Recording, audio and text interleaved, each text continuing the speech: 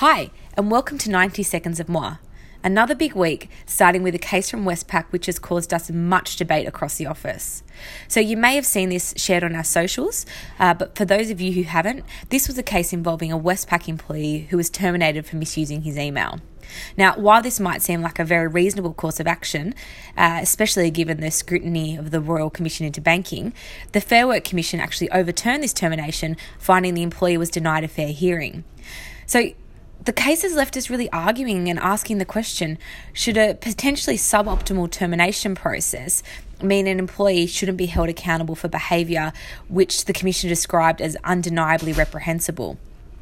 Now, we don't have a final answer, but we are very clear on one thing, that the bad behaviour of one individual doesn't mean it is ever okay to run a bad process for dealing with an issue. As organisations, leaders and HR, we always need to be unquestionably fair and reasonable.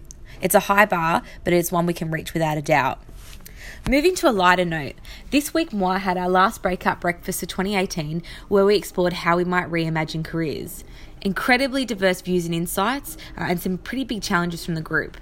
Where we landed, the view that our careers and our lives are firmly knitted together, and if we put a lot of effort into the things that matter most, we are very well positioned to make a big impact in our working lives. And you know what? It's pretty cool. Finally, Christmas party season, and we're getting a lot of questions about Christmas party do's and don'ts. Look, our advice is really simple. Have fun, act like reasonable adults, and look after each other. It's really easy. I would also probably add, just as a bit of an FYI, shots are never a good idea, and it's never okay to take off your pants no matter what the context is. But we trust you, we know you've got it covered. So that's it. Have a fab week, and it's a mwah from us.